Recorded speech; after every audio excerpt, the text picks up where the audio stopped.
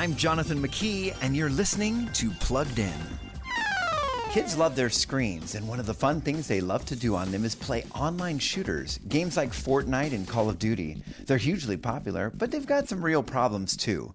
But then there's the Splatoon franchise, with its own brand of kid-friendly competition. And Splatoon 3, new on Nintendo Switch, reinforces the idea that younger players can enjoy competitive fun without the blood, gore, or realistic killing.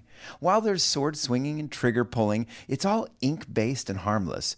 Probably the one thing to keep an eye out for are the common areas, where the gamers can draw little pictures that pop up above their avatar's head. And sometimes those drawings can be inappropriate, but that feature can be turned off. All in all, the game is creative, messy fun.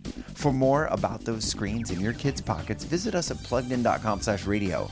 I'm Jonathan McKee, author of Parenting Generation Screen, with Focus on the Family's Plugged In.